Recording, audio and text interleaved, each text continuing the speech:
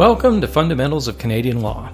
I'm Matt Shepard, and we're going to get right into it this week with Blair Crew, the director of Queen's Legal Aid, talking about students and landlords and leases and the COVID-19 pandemic and what students who are contemplating not returning to their institutions and their apartments in September can think about as vital components of leases and contracts and the law. It's a great conversation with Blair. If you are a Queen's student and need help, I encourage you to reach out to Queen's Legal Aid, but maybe listen to this podcast first because it might answer a lot of questions you have before you get in touch with them. We're going to pick it up with Blair right now. This podcast is produced at Queen's University, which is situated on traditional Anishinaabe and Haudenosaunee territory.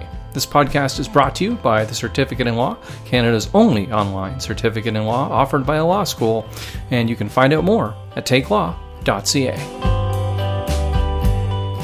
My current understanding of the situation is, and this is pretty obvious, there's been a pandemic, and a lot of students left campus early, like mid-March, basically. Classes were canceled and students then started heading home. We actually circulated some pieces on social media closer to the end of March, just reminding people that even though there were certain exemptions in Ontario law to things like eviction notices, they still were obliged to vacate their apartments on time. But now we're at a point where people are thinking about coming back. The university has announced that a significant portion of classes in the upcoming school year are going to be online. And I'm sure a lot of students are thinking about leases, and specifically leases they may have signed for next year before they left campus, and now they're wondering if they don't come back, what happens? Yeah, it's going to be a tough situation, I think, for students. And I'm aware, for example, that the Dean of the Faculty of Law just today sent out an email basically advising that even if the faculty has a capacity to do some limited classes in the fall, that the students will have the option of being fully remote if they want. So I anticipate that this is a question that's going to come up an awful lot. And unfortunately, the law is not well designed to deal with global pandemics. There are some possible options that a student may have, though. And one of the things that's interesting about law is that it's built on the backs of novel situations that no one's ever seen before, where lawyers and judges and litigants need to figure out what the solution is going to be to problems we've never seen before.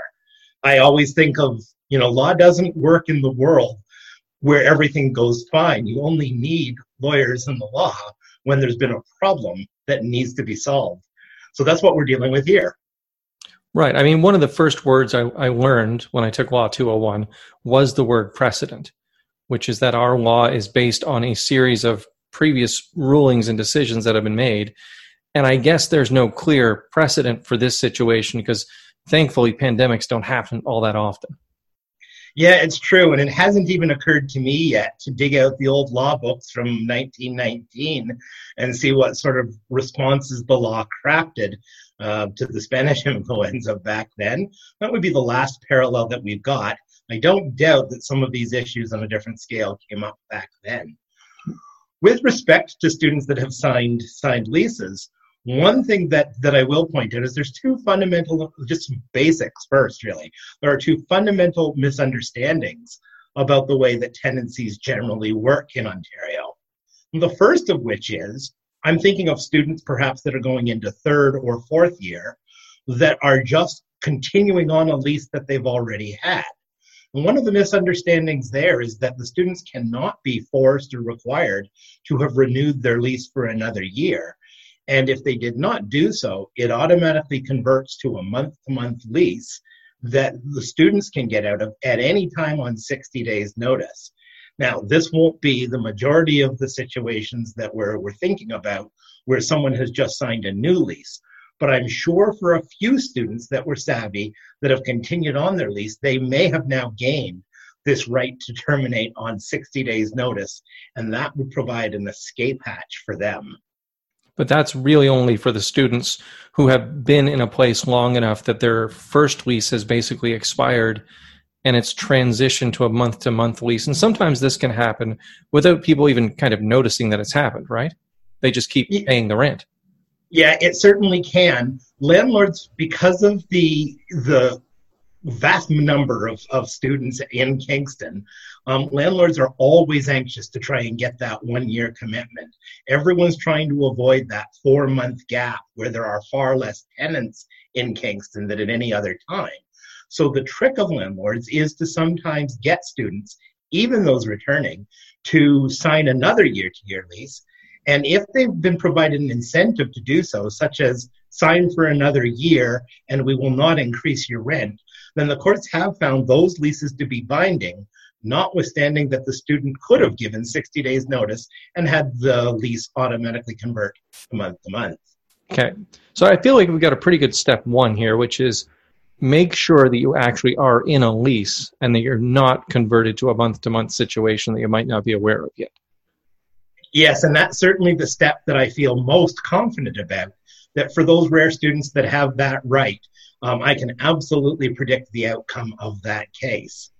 The second misunderstanding with the law that I talked about before, though, comes from that notion of 60 days termination, because you simply do not have the right to terminate a lease that you signed for 1 year on 60 days. The 60 days only applies to a lease that is converted month to month. So if a student has, for example, signed a new 1 year lease, they're just coming out of residence, they signed a new 1 year lease going from May the 1st to April the 30th, anticipating coming back in the fall, those students don't have the right to provide 60 days notice and get out of it. And it could not be done without the consent of the landlord. And I suspect that few landlords are going to be consenting to simply allow their non-returning student tenants to not show up in the fall and not pay them any rent for the course of the next 12 months. Possibly a silly question, but does it matter when you signed that lease? I think that in terms of one of the solutions that we're going to talk about shortly, I think that it might make a difference. If you signed the lease back in January or February when we were just beginning to hear words like coronavirus and COVID-19, then you've got a stronger argument that what happened was completely unforeseen and beyond your contemplation, so that maybe you could be excused from your lease. On the other hand, if you just signed the new lease after the emergency order went in place, I think the landlord has a much stronger basis to argue that this was something that you could have contemplated. You knew that this was one of the possibilities and took the risk of signing a new 1 year lease in any event. So it may make a difference on one of the Hail Mary passes that we're about to talk about. Right. But I mean, the 60 days thing only applies to people that aren't in a current lease and that are going month to month. Even if you signed your lease back in January, or even if you signed your lease yesterday, it's still a signed lease no matter when it was signed and no matter when it takes effect. You've signed that contract, and the contract is now set in stone. That's right. And to that aspect, it doesn't matter when you signed it. In other words, once you've signed it, you've committed yourself to honor your obligations for the next year. And if you want out at any point before the benefits of that contract were actually to start, you don't have a way out. You've committed yourself to the contractual term, even if you anticipated that you wouldn't start paying rent and receiving the benefits of the tenancy for a further 4 months or whatever length of time that was. Right. And I remember we worked with Queen's Legal Aid a while back on some tenants' rights materials that are available on your website. Clearly not covering this issue because, as you said, COVID was barely on our radar when we worked on that project. But one of the principal elements of that project was just explaining tenants' rights to people. And that's when I learned that I thought a late February, early March launch for this was good. But a lot of Queen's students sign their leases in January or February, and I suspect that's true for a lot of universities across the country, that students are signing leases maybe 5 or 6 months out from when the lease is due to start. Yeah, generally speaking, Kingston is a very competitive renters market, particularly in the downtown student housing area. And as a result, there is an incentive for both landlords and tenants to kind of get students under contract early So landlords want to know as early as possible whether they need to look for a new group of 4 or 5 or 6 students for the following year. And students, particularly if they've got a nicer place, want to get in on it so that they're not searching in the very competitive market when prices tend to go up, either right before, right at the end of April, or worse still, if you don't have anything in September and you're showing up looking for it.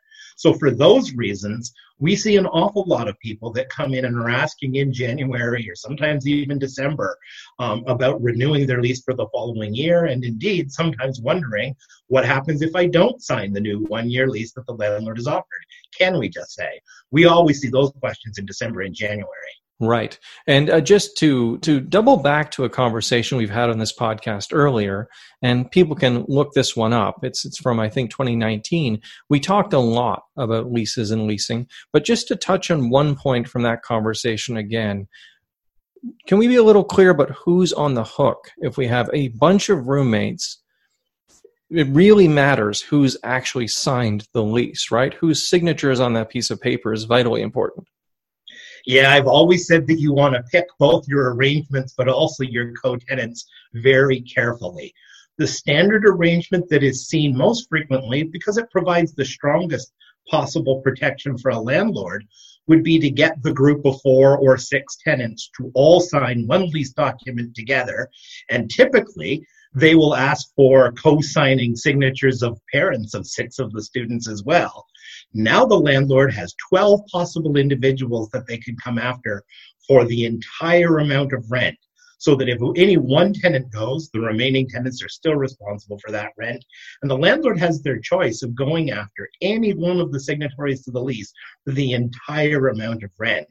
So from the point of view of picking your co-tenants carefully, you want to make sure that you are with reliable friends that you know are going to stick it out through thick and thin, and that you're not going to have 2 of the 6 that are going to abandon you and stop paying rent for which you are responsible when the going gets tough in January or February, and we're all miserable because of the cold weather outside. I don't think we can put too fine a point on this. So just to reiterate, if 5 people sign a lease, A, B, C, D, and E, all 5 people's names and signatures are on that lease. If A, B, and C don't pay, the landlords can still go after D and E for their share, right? That's correct. Or the landlord could simply pick on D or pick on A, any one of them, where the landlord figures that there is money to satisfy the amount that is owing. You are what we call joint and severally liable. That means each of the tenants is responsible for the entire amount of rent. And it goes even farther than just rent. If D were to damage the property, say, for example, by starting a fire or putting a hole in the wall after a party that Kingston Finest didn't shut down, then you could go after any one of the tenants for the damage that any one of the other tenants had caused. Just in passing, the mention of parties in Kingston's Finest, another great podcast that people can find in our archives featuring you, Blair. So if 5 people have co-signed a lease, they're not dividing the risk 5 ways. Each of them is liable for the entire risk. I don't know if risk is the right word, but each of them is liable for the entire lease. Absolutely. I mean, you can't think of it as a risk or the responsibilities, but also the rights as well. They get an undivided interest in the whole house, and you are assuming potential responsibility for the entire amount. Right. There is another form of tenancy arrangement that some landlords sign as well, which is more flexible for the tenants. That occurs where each of them signs their own lease. But even here, there can be some pitfalls, because there are 2 ways that this occurs. One of which is the landlord directly gets each of the 5 tenants to sign their own lease. The other signatures do not appear on the same document. The tenancies might not even last at the same time. The downside for renters of this is then it's the landlord's decision who your roommates are. But the upside for the tenant is that they are only responsible for their 1/5 share or whatever the apportionment was as set out in the lease document. This is a form of tenancy called tenancy in common, which is used less frequently, but you still see it sometimes. Okay. So when we were talking about this initially, we raised the subject and I said, so what can a student do if they realize they're not coming back to Kingston and they want to get out of a lease? And your basic take on it is, well, a contract is a contract is a contract. But there is this, it's like on the internet, there's one weird trick. And it may not work, but it's the only thing we can think of that might actually apply here. And actually, since we first spoke, I've come up with 2 tricks. Oh, 2 weird tricks. Excellent. But both of them are contingent upon some decisions and actions by other people that a tenant cannot count on. So before we get to the one neat trick that you just referred to, there is something else that you can do, which is there's a, if you will, a little quirk in Ontario tenancy law. What that quirk is that when a tenant has stopped paying rent and is in default, of course we want to give the landlords the right to evict the tenant so they can get the non-paying tenant out of the premises and then get a new tenant in there that presumably will be better at paying the rent. And Ontario law does say, it went to an appellate court in 2016, that when the landlord chooses to take the actions to start evicting those tenants, so for example, by giving them a notice to terminate the tenancy for non-payment of rent, in that notice there will be a period specified, is typically at least, it's got to be at least 20 days, that the landlord, that the tenant has the right to make good on the rent, and that voids the notice. But in that notice itself, it also gives tenants the options to vacate the premises in accordance with the notice. And the question became, what happens if the tenant leaves? Does that end the whole tenancy from the point of view of the obligation to pay rent? Or does it merely, is it the student just giving up the right to continue to reside there, or the tenant giving up the right to reside there? And of course, the parties couldn't agree on what that meant, so it ended up going to a court case. It was decided by the Small Claims Court and ultimately upheld on appeal that where a tenant vacates in accordance with that notice within the 20-day period, it ends the obligation to pay rent and ends the tenancy. So the first Hail Mary pass that students have is that if the landlord perhaps is unaware of this decision, also is unaware that the Landlord and Tenant Board is not, in the COVID crisis, currently enforcing any evictions, if the landlord goes ahead and serves that notice to terminate a tenancy for 20 days, the student has the right to get out and end their obligations. Right. Now, but the landlord must serve that notice. And that's why I said that this trick depends on the actions of someone else. And to take it full circle back to our concept of 4 or 6 tenants on a lease together, that's only going to be effective if it's all 4 or all 6 or how many ever tenants there are that choose to vacate together. If any one of them stays in the premises beyond the date specified in the notice, then the right to say, oh, we did in accordance with your instructions and we vacated, so our liability is ended, would now be gone. So again, it's a situation where you would need to coordinate very carefully with the other tenants. And as you mentioned, it's dependent on the landlord first giving you that notice. Right. Why would the landlord give you that? I'm thinking of a lot of cases here where students don't want to show up. It's not a question of them vacating, like they just aren't going to move here in the first place come September or come August. What would prompt a landlord to deliver that notice if the building's just sitting empty and they're kind of passively theoretically collecting a debt they can collect on? So it is the first day. I mean, again, landlords are used to this from what you will, as regular times. They rely on the notice because in a city like Kingston, they know that if they get the non-paying tenant out of there sooner, they can get a new paying tenant in on relatively short notice. And in an increasing rental market, they might even get a new tenant in that's prepared to pay even more. So instead of continuing to incur the risk that this tenant who has stopped paying will not pay you for 2 and then 4 and then 6 months, students, particularly when they're first graduating, are a bad credit risk in terms of the landlords being able to ever actually collect that. So the landlord is faced with the dilemma of, do I incur only 2 months of rent that is owing to me by serving the notice to vacate the tenancy, and then needing to fill the place again on my own? Or do I continue to let that liability rack up on this person who, although I might get a judgment against him or her, will never actually be able to pay me that amount of money? That's why landlords will often go ahead and serve, it's called an N4 notice, will often serve the N4 notice to terminate a tenancy. Okay, so that's thing one. Thing two feels a lot more John Grisham-y. Like it's like that, the scene in the movie where someone's going through old legal tomes and finds this obscure law and says, aha, maybe this will work. Which is that? So the second Hail Mary pass, and this one, we're now at the stage where it's most difficult for me to predict the outcome. This takes us back full circle to the fact that the law is going to have to craft novel answers for novel times. But that's the notion of frustration of contract. Basically, the doctrine of frustration says that where the need for the benefit of any kind of contract has been removed by a completely unforeseen event. Sometimes you see the words force majeure used. Sometimes you'll see the words act of God used.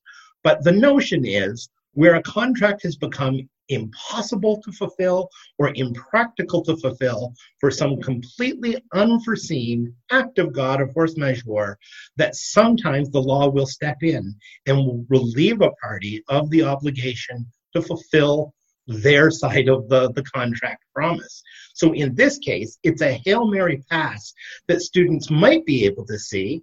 Say, I signed this lease back in January, anticipating that I would be in school for all of 2020, 21. And then in March, an emergency order came along. It told us we had to socially distance.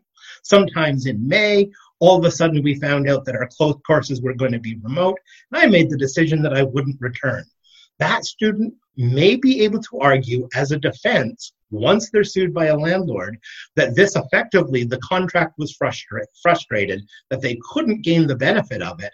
And therefore, because of this unforeseen act of God that we call COVID-19, they should be relieved of the obligation to perform under the contract. So clearly this hasn't been tested yet in courts.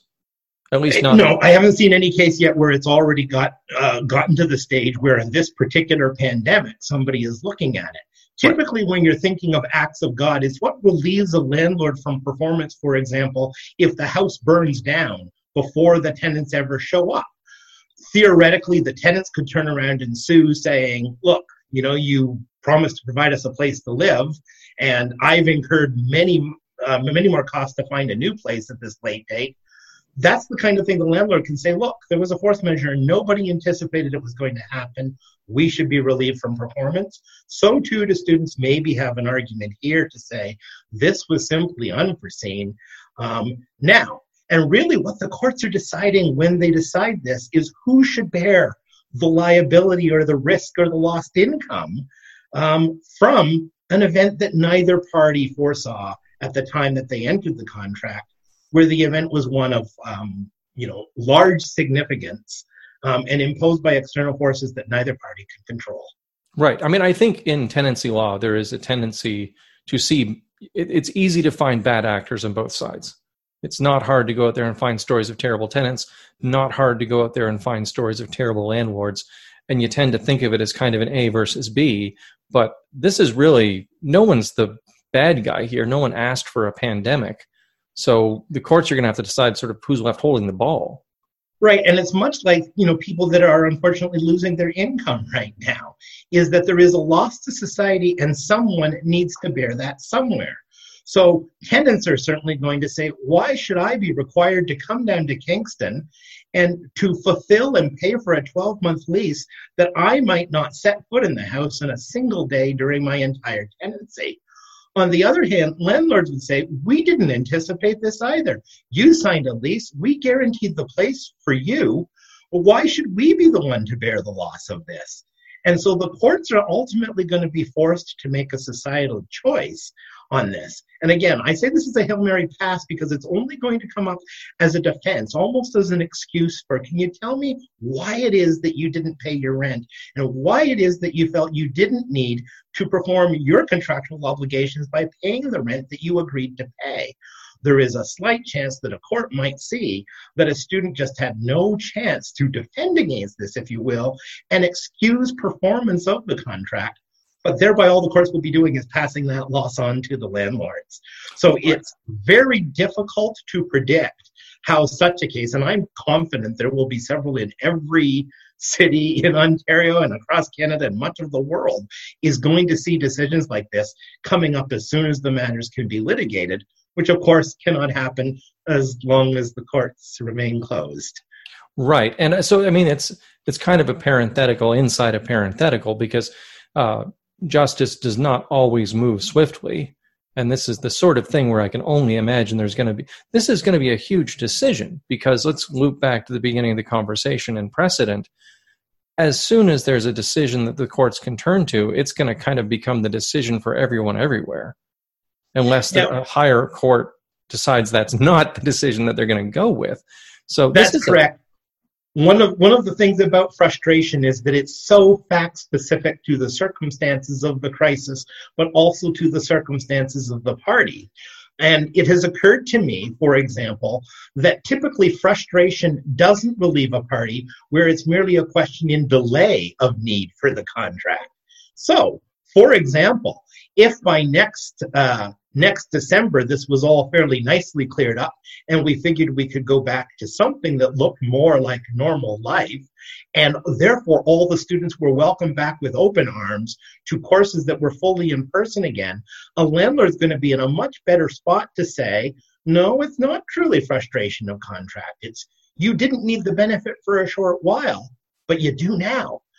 So for that reason, I'm not even sure that we've got the tools yet to begin to guess how it might turn out. An awful lot of it is going to depend on what is the decision of faculties, to what extent is there going to be a mix of online and in-person courses in the fall, and most importantly, how long does this situation last for?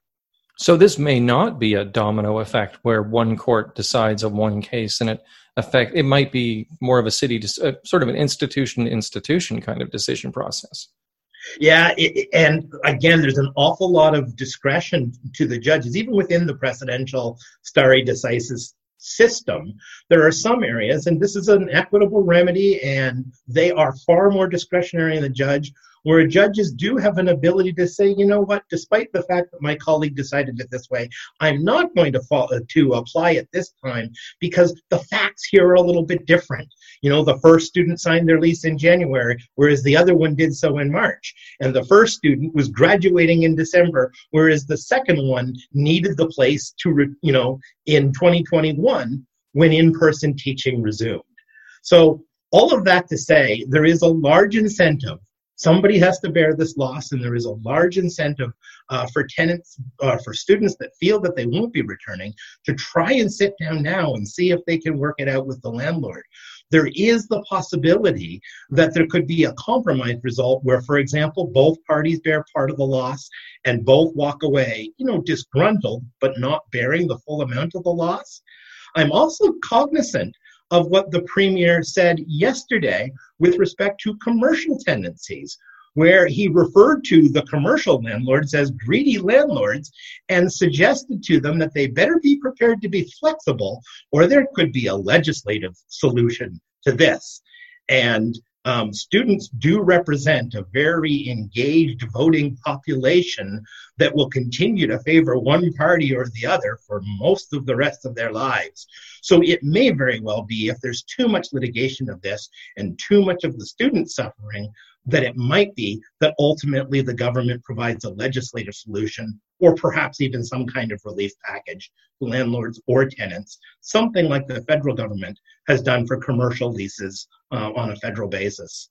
But what I'm hearing as kind of the key takeaway here is, while there are some fun ideas to kick around in terms of ways this might play out for students that don't return and want to get out of their lease, ultimately the safest solution is to think about it, plan ahead, and try to negotiate with your landlord instead of trying to kind of wait it out and see what happens in the courts. We know that the vast majority of legal disputes do end up resolving through settlement. And the primary feature of that is that each side knows exactly the risk that it's doing. The backlog of the courts when they do open again is going to be extensive, and there's going to be many disputes like this. So even from a student's point of view, they may be able to resist the landlord's demand for payment for a period of time. But nobody wants, a lawsuit that could easily be in the tens of thousands of dollars hanging over their head for the next couple of years, and particularly where students are moving on from their time at Queen's and starting their careers elsewhere. It's a bad time of life to be distracted. So there are both financial and practical upsides to trying to find some sort of solution to work it out. Right. And I think this is as good a point to any to mention. This is not legal advice, and we are not representing anyone who's listening to this in any legal capacity. And this is a conversation for entertainment purposes, but it is absolutely not us offering actual legal advice to anyone who happens to be listening to this. Yeah, I'm always concerned when I come and talk to you that somebody's going to interpret it that way. Right. So I'm happy that you always throw out that reminder. Queen's Legal Aid is, of course, happy to sit down with any individual student and sort of assess what their situation is. But there is so much that is unknown here. The only thing I can say for certain is that there is risk on both sides, and nobody could rely on anything that we've said today as an absolute assurance of what the outcome is going to be, because quite frankly, I'm not sure at this stage. Right. Well, thank you very much, Blair. No, you're very welcome. I always enjoy it. Thanks to Blair Crew. You can find out more about Queen's Legal Aid at queenslawclinics.ca, the website of the Queen's Law Clinics in Kingston, Ontario. And you can find out more about the Certificate in Law, which sponsors this podcast, at takelaw.ca. Our theme music is by Megan Hamilton. Thanks for listening.